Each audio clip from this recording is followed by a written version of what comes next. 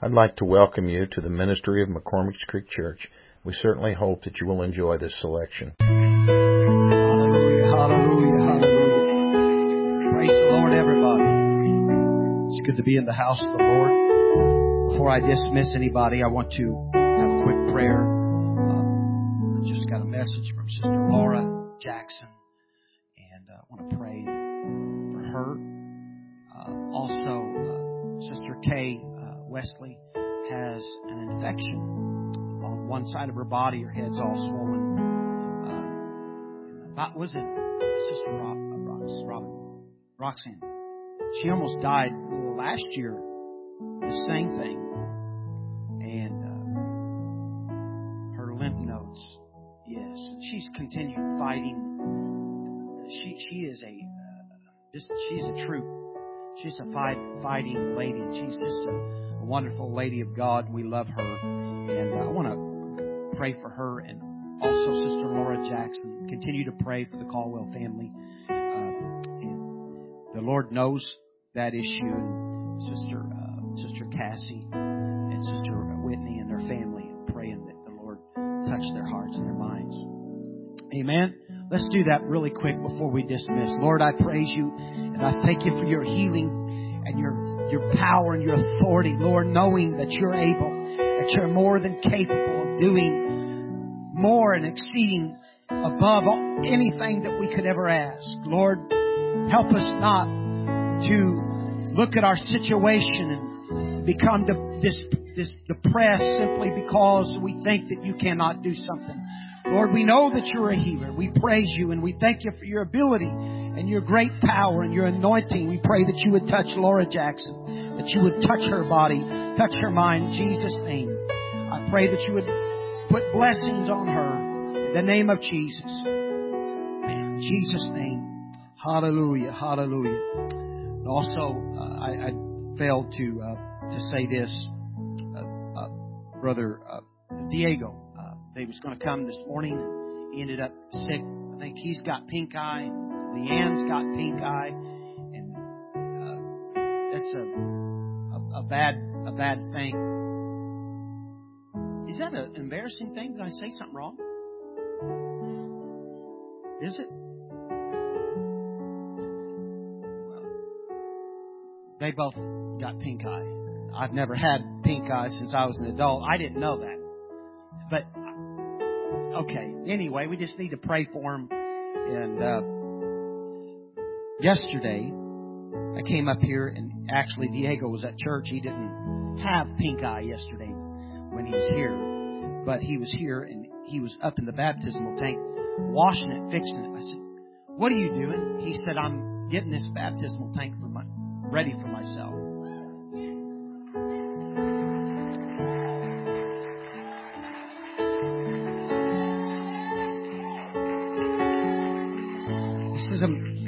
This is a man that was raised Catholic and didn't understand us. And the Lord is doing great things. I'm not at liberty to say, but the Lord is working in their family and doing great things. And I'm very thankful for that.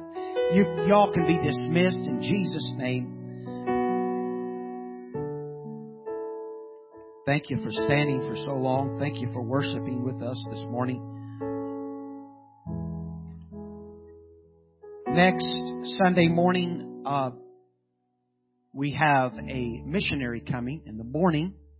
And then that night, we are having a communion service. For years, our church, we'd done communion around Christmas or after Christmas and the New Year's. And sometimes you do things and it becomes a traditional thing and you do them. And now I didn't do that for a while because I'd heard somebody make the statement it's kind of become just a habit. And I don't like that. But I thought, it makes more sense to do communion around Easter. And the Bible didn't say how many times we had to do it or when to do it. He said as often as you do it, that you think of Him. And so we're going to do that in this coming Sunday. If you don't agree or like that or anything, that you don't have to do that. but it's a good thing. And so this morning, you may be seated. I'm used to Brother Jonathan coming up here and immediately taking it, and he's dealing with the youth and working with the youth right now, so he's doing that. I come this morning. I have no scripture text, and I had absolutely no title, and I find that interesting when that happens to me. I get all been out of shape and sick feeling because I don't like not having my notes. Matter of fact, I got it when I got up today. I had my pad, and I got messages in it that I can lean back on. And I thought, you know what? I'm going to leave it at my house because I'm not going to be tempted to grab it, because sometimes we gravitate towards the things that are we're comfortable in. And I don't like not having notes. I don't like it at all. But I felt the Lord really dealing with me the last few days, and then Brother Krause confirmed this morning, and so I'm gonna obey the Lord this morning. I did something a little lighthearted. If I don't tell you something lighthearted, something's wrong with me. I always have to find something to laugh about. When I came up into the sound room this morning, I told Sister Candy, I said, I don't have a title. So I just made up one on the spot. I said, matter of fact, I got a good idea. You can make up one. And I said, wouldn't it be funny if I didn't know what I was going to preach, and by the time I got up here and you or Sister Davis made up my own title and I had to preach what was up there? Wouldn't that be great? I'm actually tempted to do that. And what I'd like to do is we train these new preachers and get up and preach that we all, it would be funny, but I probably wouldn't do it, is make up a title and they know what they're going to preach when they turn around and see it. And Sister Candy said, well, you know what I'll do? I'll get something in Revelations that nobody knows anything about, and you'll have to do it. So, and I'd leave that up to Sister Candy or Sister Davis to do something like that to me. But this morning, I've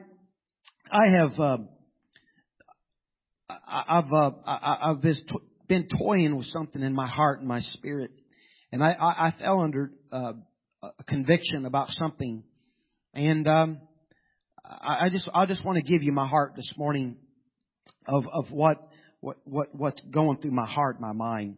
And so I know that you probably get tired of hearing it, but having to deal with my mother's sickness, and I've never had that. I'm very fortunate.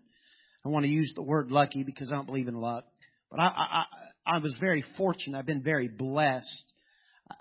I've lost grandparents, I've lost cousins, but my siblings and my mother and father has been fairly healthy, and I don't know how to react to this because I'm a preacher of faith, and I'm used to that.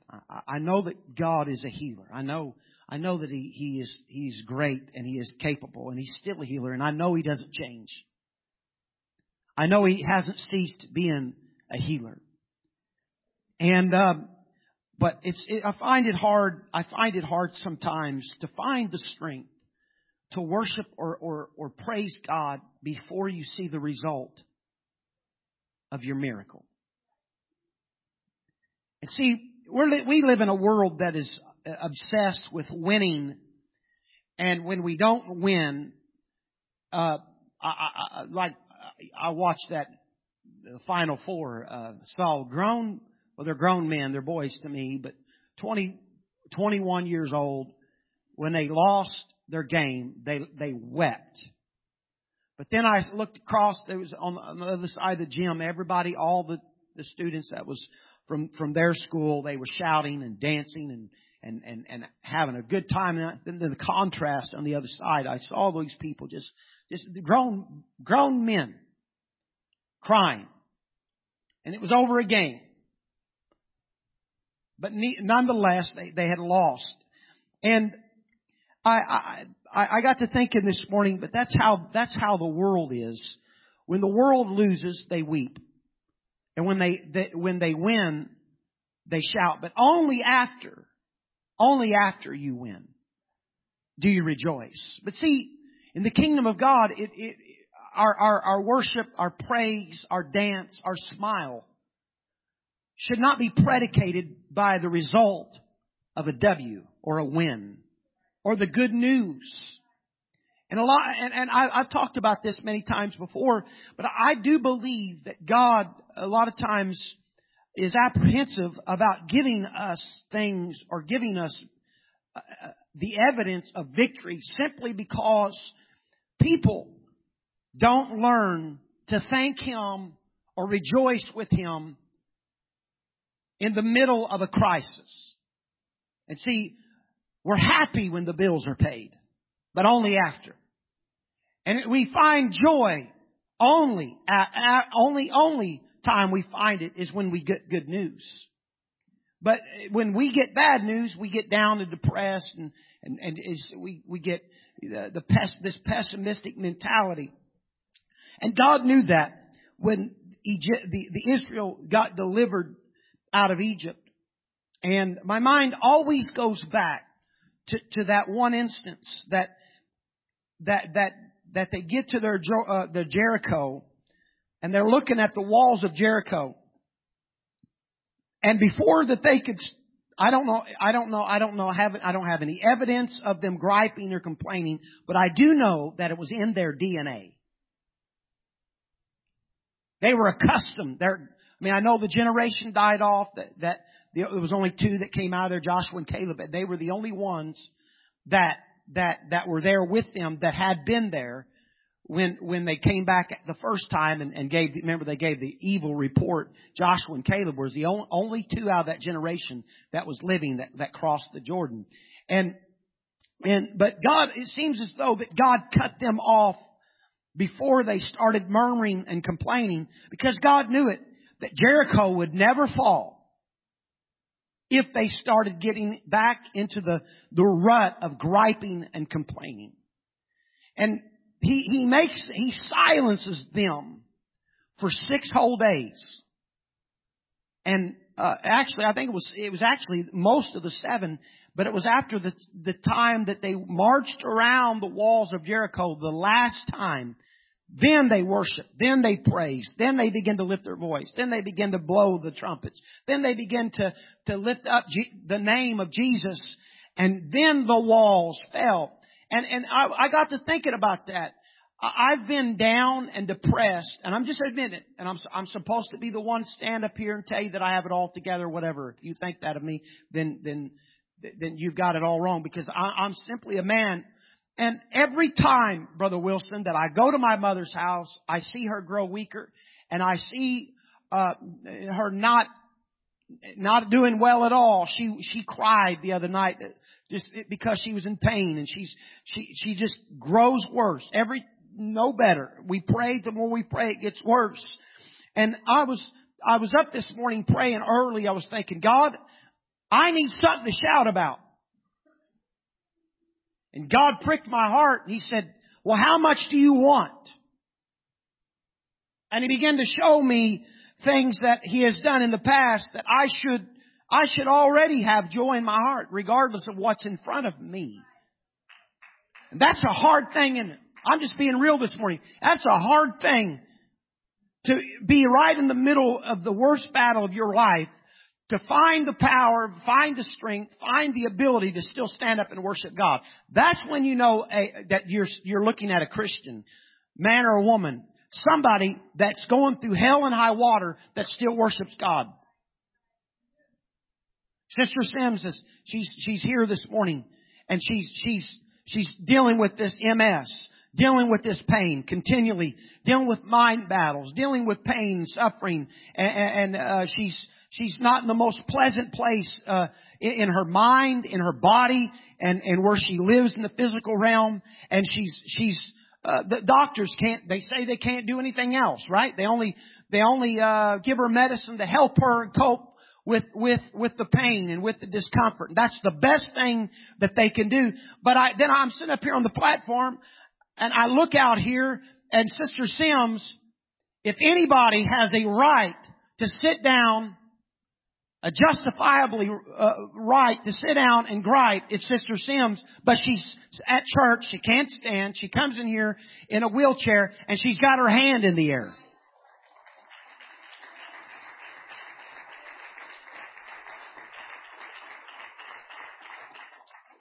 See, she's worshiping before she sees the result of the victory. And this is one thing that I've got to get through this big thick skull, and this is one thing I got to get through this calloused heart at times, is this. That if God doesn't do what we want Him to do right now, we know good and well when we have a new body, everything's going to be okay. And I don't want to accept the fact that there's a possibility that my mother may not make it. I don't want to say it. She's probably watching this morning. I don't want to even say it or ruin her faith or tear it down. But there is a possibility. But I've got to have the mentality, the same mentality that the 3 Hebrew boys had when they said, if God doesn't deliver me, I'm still not going to bow to the world. And I still believe that God is God. He's still a healer, and He's still on the throne. He's not changed.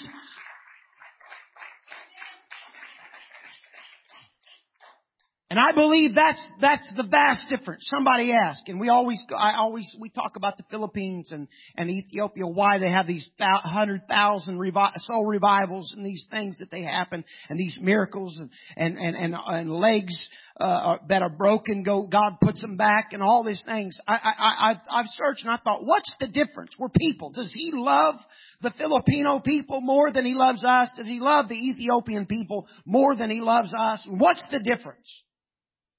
I mean, because the fact is, as far as organized church, we're good at it. And even, Sister Krause, on a bad night, when you don't have any musicians, or you don't have as much singers, or things doesn't seem like it's going right, as far as doing it really good, having church really good, our bad night or our off day is really good in comparison to some of what they had. When I showed up at the church over in the Philippines one night, and this is why they're raising money, the man, he was so proud of having church, and we get there and it's outside, it's a lean-to, and right outside the door is where the toilet is, and I thought, oh my goodness, we're very fortunate. And they get there and they baptize 6 people. 6 people get the Holy Ghost, and 19 people that are there, everybody gets healed, and they have an apostolic move of God. And then do you know what their problem was? They had to worry about the problem wasn't the lights because they didn't have any, and it wasn't the air conditioner because they didn't have it. Their problem is who we going to get to preach Monday? Because we're going on with revival, and God is so good. That was their greatest problem. And I walked in that one church Sunday morning to preach. The drum kit was broken. The kid was playing with this. The cymbals were all cracked and falling apart. Everything was falling apart. And the guy didn't have all the strings on his guitar. Most of us would lay the guitar down because it didn't have all the strings. We probably wouldn't play the drums because it wasn't up to par. But they were worshiping God. I want to know the difference. That's what I want to know. And the only thing that I can think of is they worship God before they see the result of their miracle. And we're waiting for our victory to walk to us and come to us. And we say we're not worshiping until we see it. Or we're not going to worship God until the Spirit hits us. Or we're not going to worship God until we feel goosebumps. I'm not going to raise my hands until I feel an unction. I'm going to tell you what, if you're waiting on an unction to worship God, you're never going to feel it. Hear me, because the Bible says that we should clap your hands for joy. Lift up your voice for joy. For it.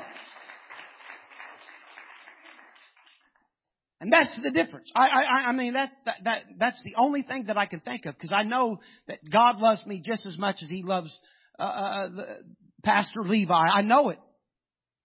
But they're doing something right. And Americans, we've got to have everything right. And so, so with all that being said, God said, well, why don't you start talking about the goodness of Jesus instead of hoping that something better is going to happen? Why don't you start testifying? Because, and this is where Brother Krause, he let me know that I was in the Holy Ghost this morning. And I don't have it all together. I don't have notes. I don't have any Bible verses. All I'm up here doing is trying to build somebody's faith. I mean, and let you know that God has done an awful lot for you. He's done an awful lot for you. Say, well, my bank account's empty, blah, blah, blah. Your kids are healthy. Your grandkids are healthy. Your husband's healthy. Your wife's healthy. And He's done all these things for you, and you're ignoring the obvious. It's just like the children of Israel when shoes were growing on their feet and they found something to gripe about. And I'll challenge anybody that wants to study it. You go, the vast majority of the great miracles that happened to the people of God happened in the wilderness and not in Canaan.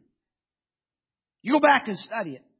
You look at the miracles that happened in the wilderness versus what happened in Canaan. Canaan was a miracle in itself, but not one time in Canaan you see shoes grow on their feet. Manna fell from heaven. Cloud by day led them around. He was with them every time. Fire by night led them around. All these miracles happened, and those people were so obsessed with either the past or they were so obsessed with the future that they ignored the present blessings that was happening to them now. And a whole generation died off simply because they could not acknowledge what God had done for them in the wilderness. Some of them, and this is the way we do in the church age, we go, that people say, well, we had it better off back then. We had it better off back in Egypt. If we could only go back in Egypt.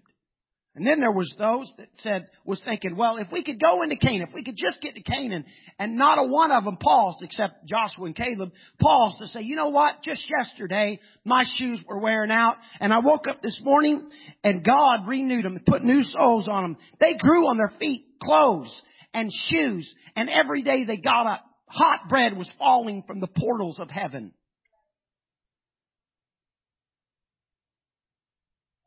God did all this stuff.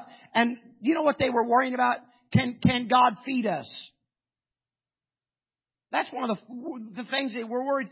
And the thing is, as a church, what we have got to do, if we're expecting God to do miracles in the future, we've got to embrace the miracles that He is doing right now and thank Him for the miracles that He's already done. And so, I want to ask you something. How much time have we spent simply thinking back, looking back, and counting the blessings? How much time do we do that? It's getting hot.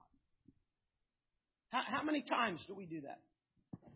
Do we really simply take the time? I know that I don't.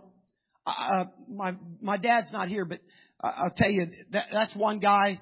Doesn't he? Sits back and goes, man, the Lord's been so good to us. He's done this and He does this, and he starts naming things. He's done all these things. And my mom's laying over in the bed, weak, hurting, in pain. And he stands over. I saw this. He stands over her and he says, you remember when this happened? He's building her faith. And the smile that goes across her face is priceless to me. Because despite the pain, my mother lays there and remembers how good Jesus has been. So in the middle of your crisis, in the middle of your pain, what you need to do is reach back into the files of your mind and pull out a testimony and say, and start thanking God for it. You supplied this need. You did this. You healed this. You healed my grandson. You healed my granddaughter. You healed my daughter. You healed my son. You healed my mother. And start naming them and start counting your blessings. And I can promise you that the blessings that you have gotten in your life that you never deserved, I promise you that they will outweigh every bad thing that's happened to you in your life. And so this morning, I don't know. I know it's different. Hey, I have a clock now. I can't see it because these glasses doesn't matter anyway. So I began to I sat in my office yesterday and I was supposed to be working. I thought, I've got to preach twice tomorrow night. I need something. Lord, what do you want me to say? And I had some things that I was going to do. And God began to speak to me. He said, I want you to build their faith. And I want you to talk about the goodness of Jesus. And it wasn't no mistake that I found this. And I've got this. And I'm going to pass this around. And I'm going to tell this story. Some of you have heard about this, but I want to tell it again. I'm going to tell it again. His name was Josh. He was 16 years old. He was in a car accident. Wasn't raised in the church. Got hurt really bad. And the details of this story is pretty tragic. People died in this, but his life was spared. And his face actually in this car accident had completely been torn off of his skull. The top of his skull had been ripped and crushed beyond repair. And some of the nurses, I showed this to Sister Amber earlier, and she looked at this, and she's seen what is this called? It's not an X-ray, but it's an MRI, ultrasound, MRI. Okay, well, this is evidence, and I'm glad I hadn't seen it in a long time. It was in some of my papers back there, and I'm going to pass it around, but here's the story. His face was crushed, his head was crushed, and they literally had to cut the top, the rest of his crushed skull, and remove it pieces and remove it. I'd never even heard of this before, didn't even know it was possible, but it happened. It was a fact that they put a cadaver's bone, somebody dedicated their body to science. And their organs to science, and they took his skull and they put this guy's skull on this young man's skull. Now, I'd never heard of it. Not making a joke, I'm just telling you, it was something you'd see on a Twilight Zone show. I would have never guessed that was even possible. And he's telling me this story, comes up to get prayed for. And he's telling me, and I could see the scar all around his head. His wife, and he had a baby daughter, and he comes up to me and said, we are desperate in prayer. I said, what happened? He tells me this story. It was like 3 minutes long. And he tells me my head was crushed. They took the bone off and they placed another bone on my head. And they went through the process and having it heal. And it began to rot, Brother Caldwell. And it didn't take. So they had to take it back off, and they had to put another cadaver's bone. I don't know how many of those things they must have had in storage. I mean, who has those things? And they put that thing back on his head, and they said, if this doesn't help, if this doesn't take, we can't do anything else. And it was the nice way of the doctor to tell him that you're beyond help. You will die. They said what'll happen is if it begins to rot, it'll begin to leak into your brain. Infection will set in, and the only thing that we can do is give you strong antibiotics to fight it as long as we can. Eventually, you won't be here. And he said, he looks at me, he said, sir, I don't want to die. And so I felt led. My Jacob and Tyler were there. And also, there was another little girl that I had seen worship. She was such a powerful worshiper, sitting on the second or third row, like 11 or 12 years old. God had healed her. I didn't know this. God had healed her of stage 4 cancer. And she was a miracle. And she was up there worshiping God and giving God praise. So she had a lot of faith. And I'm just going to be honest with you, Brother Dan. When he told me the severity of the issue, my first thought was, it's not going to happen. I mean, if there's anybody here that's more spiritual than me, I mean, if you just went up there and said, it's going to happen, everything's going to be all right. He had a hole in his head, and they said, we can't do anything else for you. And I said, you know what? I think at the time I was young in my ministry, I thought, you know what, I'm going to take the pressure off myself. I'm going to let some other kids pray for you. And that's what, I mean, I actually felt led for them kids to lay hands on this young man and pray for him. And they did. And I'm going to pass this around. And I'm just going to tell you, that, and I want everybody to see this. It's going to take a few minutes, but I want you to pass it around. Inside that paper on the front is evidence of the hole in that guy's head. And it was eaten completely to his brain. You could actually see the indention of the bone that started eating away in his head. You could see it. Those kids laid hands on him and prayed for him. And I'm telling you, I'm telling you the truth, that in that service, God filled that bone cavity in that hole and healed that man as soon as that service. We began to pray for him, and God healed him. He walked out of there with that hole in his head fixed. Now, your first thought as a human, you're going to say, well, maybe he didn't have a hole there. So when he called me after he got the news, I said, you know what I want? I want evidence. Isn't that what we want? Because I may have been wrong, but I wanted evidence for myself, because there was a little bit of me that didn't believe it. So I said, well, you had to have a picture of where the hole was. And I said, I want you to go back to that doctor, and I want you to get a picture of your head so I can see where that hole filled in. He said, I'll do it. I don't know what he went through to get that picture, but he calls me and said, listen, God filled that hole in my head, and I'm completely healed. And I don't have to go back to the doctor. Completely healed. And so there's evidence. And I wish I had evidence of all these miracles that happened.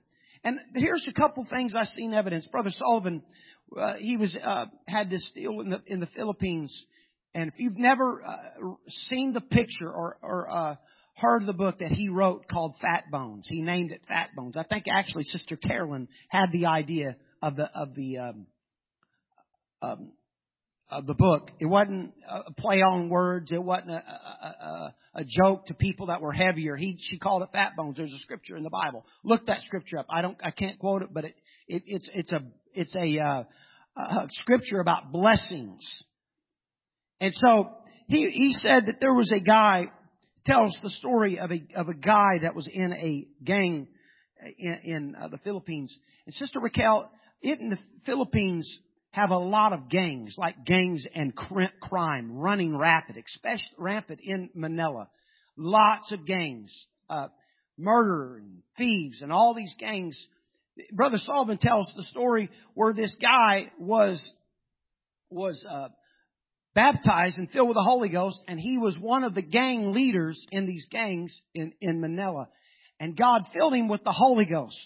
Well, I don't know how long it was after, but there is a picture in his book where this man, of the evidence of what happened. This man was sitting on the front steps of the church that he was now pastoring, and a former gang member that had come to kill him, that had evidence that I guess this guy knew things about people, and he knew that if this guy told that he would get in trouble. And this guy wanted to kill him. They said, let's just eliminate him and we'll just kill him because he's a witness to our wrongdoing. So they sent this guy to kill this man that Brother Sullivan knew. And there's pictures of the book where the guy walks up with a .45. Anybody know what a .45? You guys know what a .45 pistol is? Big old shells. I've got a .45 pistol at home. And at point blank, he stood up and he shoots him 5 times in the midsection. Right here. Close. Probably not any farther than 5 or 6 feet. Shot him 5 times. And all 5 rounds went through his clothes and hit him in the belly.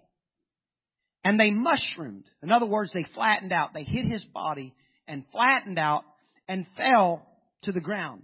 And the only thing that he had was a little scratch on his belly. It went through his shirt. And Brother Sullivan had pictures of the of the rounds. I've got that book somewhere. I need to find it and show you those pictures. But those things fell to the ground, and that man, all he had was a couple scratches or something on his belly from those shots that went through. And it's just another thing that God done. And sometimes when we hear about miracles, the first thing that we want to do is say, well, either the doctor was wrong or that really didn't happen that way. But there is true evidence that God is a healer. And I want you to look at that picture when it passes around to you and let it remind you that it doesn't matter how bad things are in your life, that God can still heal. He can still heal. And sometimes He'll leave it to us to encourage ourselves. That's what He did with David when David was standing there after the people that once loved him was plotting to kill him after they said he was responsible for our women and our wives and our children being taken. You're responsible for it, David. So the one that they called the Light of Israel, the one that they called their giant killer, the one that was anointed king, he's now being sought to being killed. And imagine being. I don't know how that feels. I know a little bit about how people once loved you and all of a sudden they turn their back on you. They don't like you. But the Bible says that David had to encourage himself in the Lord. And most of the time, that's where we live. We'll be around. We need encouragement. We need help. But we can't leave it up to and I'm here for you. The church is here for you. But you can't base all your encouragement on everybody else. Because most of the time, it's going to only be you. That's why you need a relationship with Jesus Christ. And encourage yourself in the Lord. And that's what I'm doing. That's what I'm doing here today. I'm encouraging myself in the Lord and reminding myself of how powerful Jesus really is. That He is still a healer. In that same church service,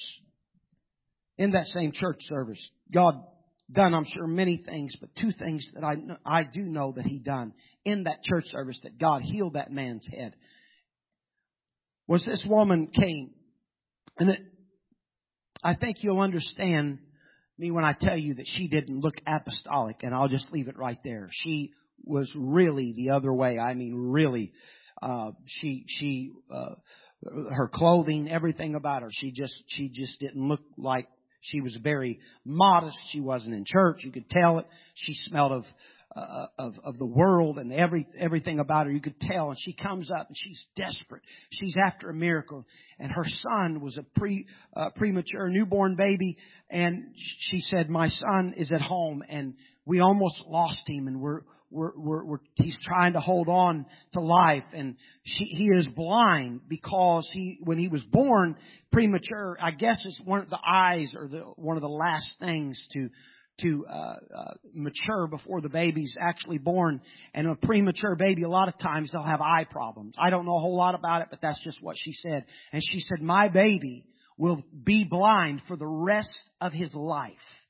They told me that your son will be blind, but we are going to do a surgery. There is new technology. We are going to do a surgery. And at best, we're hoping that your son will eventually see shadows. That's it. He'll be able to see shadows. I said, where's your son at? And they said, well, he's too frail to bring him to church. He's at home. He's on oxygen. And we just want you to pray. And she stood in for him. And we prayed. That same kids prayed for this lady. I think we actually prayed for this lady before we prayed for Josh.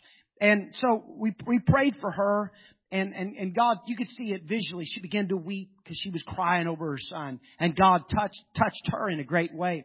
Well, she went home, and I had found out about this miracle, this Josh, before I found out about the miracle of this baby. Well, I get a call, and it's the pastor. He said, you're not going to believe it. Said they brought that baby in the next week to give that baby his surgery. And they brought another doctor in because it was such the surgery was such an important, vital surgery. This man flew in from another state, across the United States to help in this surgery. And they went in to be able to start working on his eyes. They put the baby under and they started the process of doing the surgery. And the doctor grabs the wrist of the doctor. This is how the story was told me. The doctor grabs the wrist of this doctor and he takes it. He said, this baby, we've got the wrong kid in here. We got the wrong kid. The doctor's angry because there was a mess up at in his mind. They got the wrong boy in here. He gets on the phone. He says, "Listen, where is our patient? He's in there. This kid's got the wrong bracelet on his arm. This is not the boy, the little baby that we was going to operate on, and because this is his eye. There's nothing wrong with this kid's eyes." And they said, "This kid is the one that needed the surgery." And they couldn't understand it because the doctor said, "Well, this kid's eyes is brand new and there's absolutely nothing wrong with it." And I'm here to tell you today, in that service, God went in there and done the surgery before that baby went to that hospital. About 3 years later, I go to preach in Henderson, Kentucky. It was where's Sister Laurie at? At Sister Laurie's old church. Went there to preach, and after I preached on a Friday night, this lady walks up to me and she shakes my hand. She said, "How are you?" I said, "I'm fine." And I could tell she actually knew me. This was before Facebook. This was before I knew that I would think I would know her other than any other way. And she's like, "You don't remember me, do you?" I said, "No." This woman's apostolic. You could tell. I mean, she was ladylike. She was modest. She said, "I got filled with the Holy Ghost after you prayed for my son and God healed him of his eyes." She said, I said, "No, you're so-and-so." She said, "Yes." She said, "But one thing I want to tell you." She said, "I didn't tell you then." She said, "I didn't know anything about Jesus." She said, I only had heard of a story about a man named Bartimaeus. And she said, "I knew that Jesus could heal the blinded eye." She said, "But I didn't really understand it." She said, "So I'd heard that story." And she said, "But my son had a lot more problems than needing his sight back." I said, "Oh, I don't understand what you mean." She said, "Well, my son was also deaf." And she said it didn't stop there. They said that he would never walk.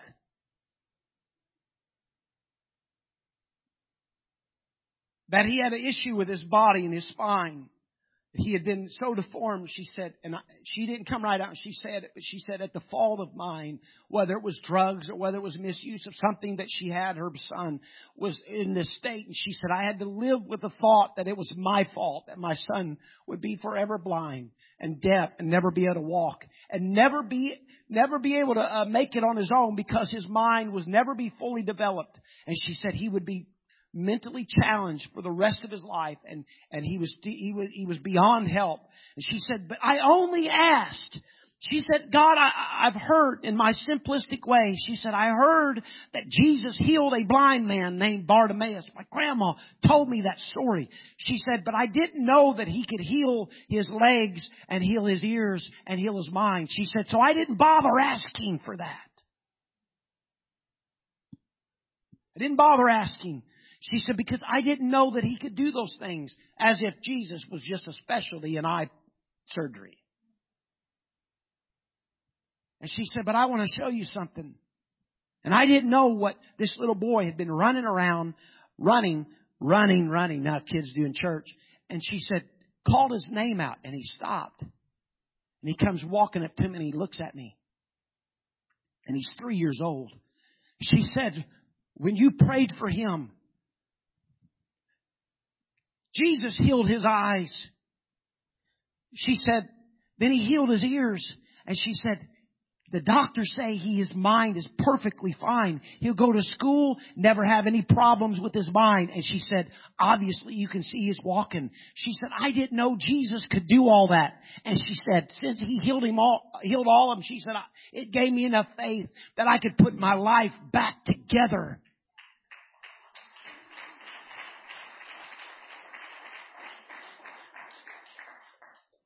Now hear me, I don't wish I could take credit for that. It made me feel good at my ministry it happened. But the fact is, I don't even know if I laid hands and prayed for that woman. But it was those kids that prayed for them.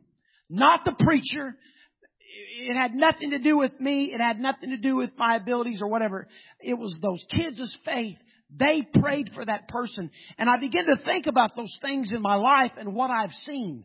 And God is telling me today, it doesn't matter how bad your situation is. It doesn't matter how bad my mother is. That Jesus can still heal. He can still heal. He can still deliver. He can still heal. We think He can only do certain things. That's how our mind works. It really does. And a lot of times we think, well, I've seen God heal this. I have faith that He can heal that. And there's other things that we haven't seen God do. And so we have a hard time a lot of times believing that. And that's a problem. I talk an awful lot about this.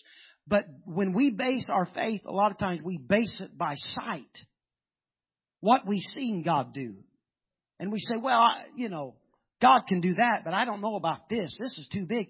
And we get our measuring stick out and we go, well, that's a big miracle. Well, I know that God can do this miracle because I've seen Him do that. But I've never seen Him do this. And when we get in a rut because we start labeling God, and when we start labeling God, we start limiting God. And what we've got to do is stop looking at God like we look at ourselves or looking at men, because with men it's impossible, but with God all. Oh, you're not hearing me. I said all things are possible. All things are possible. No, I want you to say it. All things are possible. No, I want you to say all things are possible. All things are possible. And it doesn't matter how bad the things may be. We look in the Scripture, except for Jesus, the resurrection of Jesus. That was a great miracle. Obviously, he was resurrected. But when we look at resurrections in the Bible, we see 3 resurrections. We see Jairus' daughter. We see the widow of Nain's son. And then we see that of Lazarus. And you look at all 3 of those resurrections.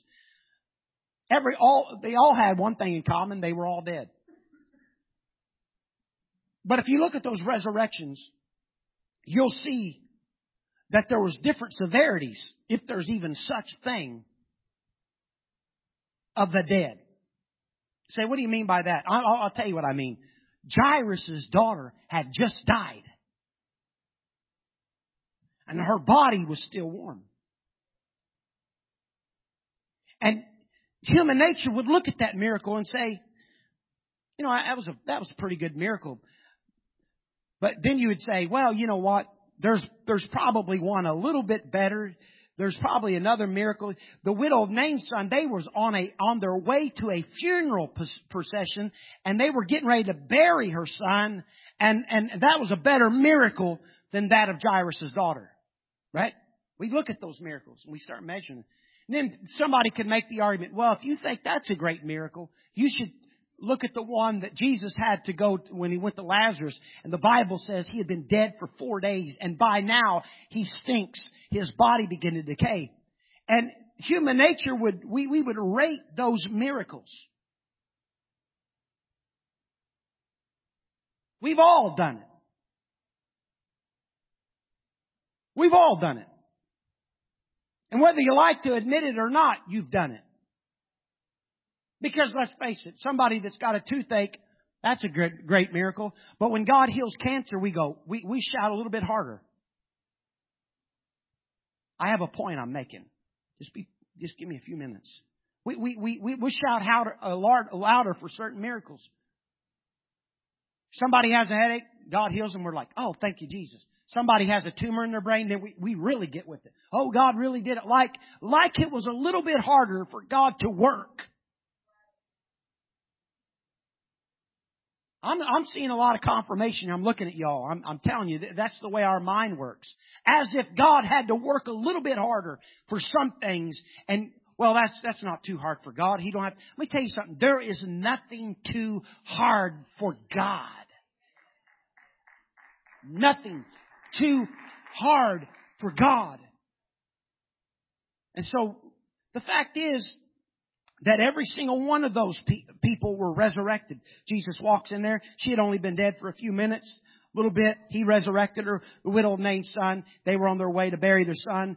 And then we got the one that Jesus healed, that of Lazarus. And that's how we rate our issues and rate our problems. Some of you have issues, problems that, there may be just a little bit of hope. Your problem just died. And then there's some of you that have the mentality of the widow's son. Your problem, it's been dead for a day or two. You're on your way to bury it. And then there's some of you, probably more so of you, like me, that you look at your situation and go, you know what? There's absolutely no way. By now, my problem stinks. It's been buried. It's been forgot about it. Jesus, if you would have showed up when I asked you to show up, and if you would have come when I prayed the first time, if you'd have just done what I told you to do,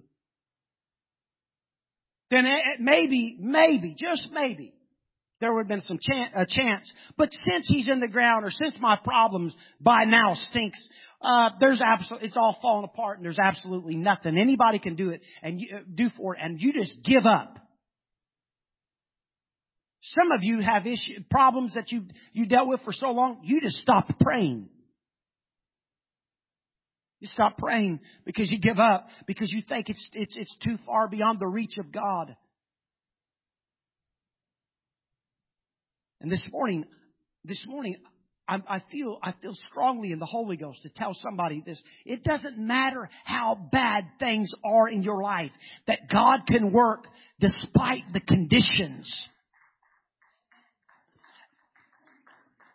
See, we're in the middle of our problems, and we don't understand that God is on the outside of the problem looking in. He's not part of the problem. He is not the problem. He is the Lord over our issues, and He can heal anything, resurrect anything. There's no drug addiction that cannot be delivered. There's no death that cannot be resurrected. There's no wall that cannot be crumbled. There is nothing that's impossible with Jesus Christ. And we've got to throw away the notion that we're defeated. There's no way that we can't win. We can win. We have got to stand to our feet and look the enemy in the eye and say, you know what? We win regardless. We are winners.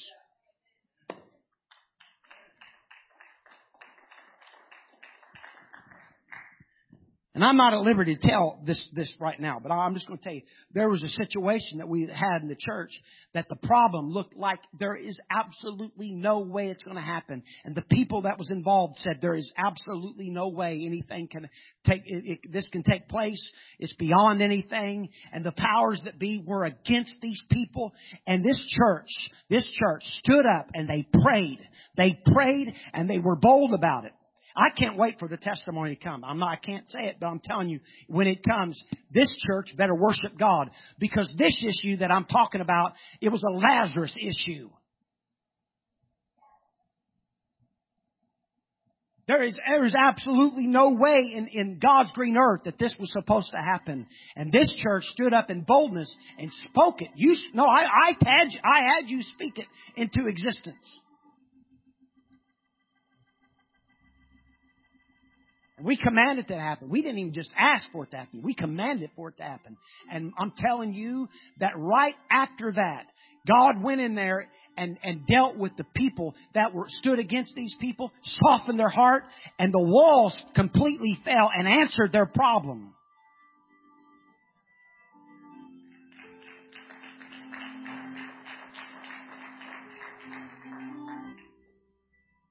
So, here's what I want. This is what I want.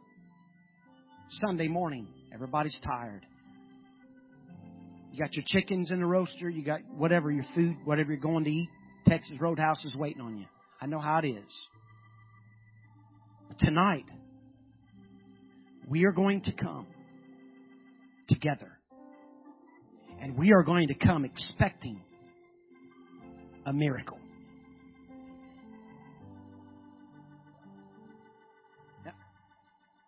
Now, see, and our expectation is going to determine how desperate we are. We are going to come tonight expecting a miracle.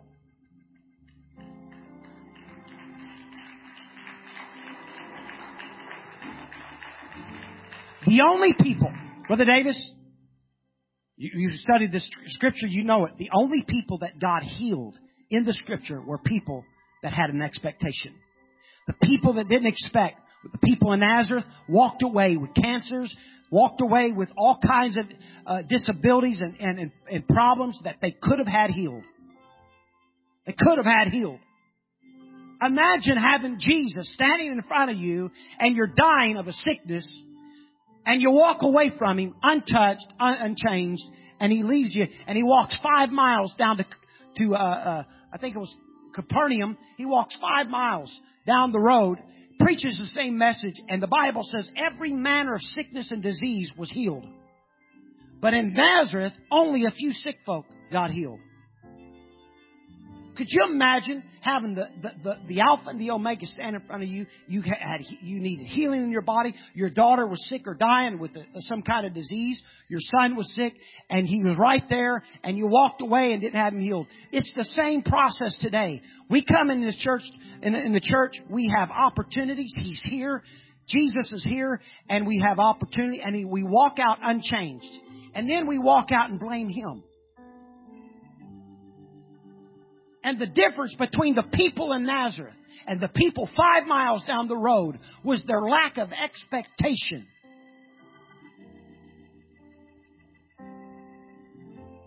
So tonight, I'm putting this in your heart and your spirit, that we're going to come tonight expecting. So I'm going to put you on the spot. If you expect something, I want you to stand. If you expect Him to do something for you. I'm not asking you to run the aisles this morning. I'm telling you, if you expect something to happen tonight, I want you to lift your voice and your hands.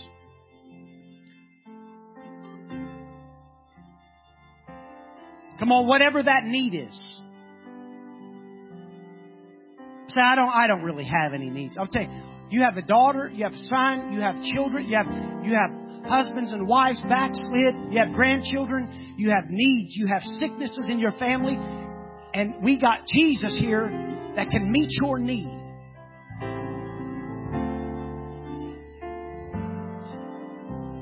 And so tonight we're going to come in here and we're going to worship Him for the victory.